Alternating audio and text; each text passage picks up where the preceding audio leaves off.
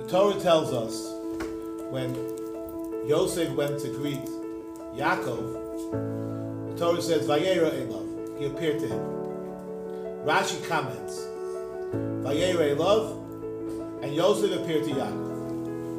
The Mepharshim ask, of course, Yosef was appearing to Yaakov. Who else? Why is it mentioning, why is Rashi saying, Vayera Elav, he appeared in front of Yaakov? And Maftali Trubzek and Tzaddik B'Vracha, my great-grandfather, explains. The pasuk is, Torah is telling us, Yosef, after going to greet his elderly father, he hasn't seen him 22 years, he must have been extremely elated and excited, seeing his father so emotional. Yosef's intention was, I want to think and focus on my father's feelings. My father's going to see me. His expression in Yiddish, he was thinking of Yenim. How is Yaakov going to feel? That was Yosef's kavanah. Vayera Elav, Yaakov is seeing me. So appropriate.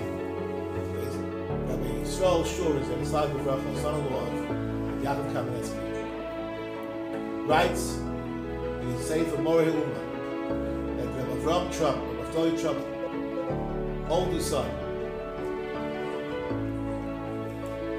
told him that Naftali Trump's son, the Reuven's son, Reuven, was 14 years old, got a sickness, epidemic, cholera. And they were looking for a Reuven Trump, and they couldn't find him. Finally, they found him. Where was he?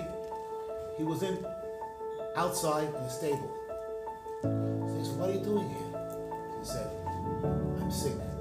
I'm afraid people will catch my sickness. He was thinking of someone else. He was thinking of another person. That's so important what the Torah is teaching us. Good Shabbos to all.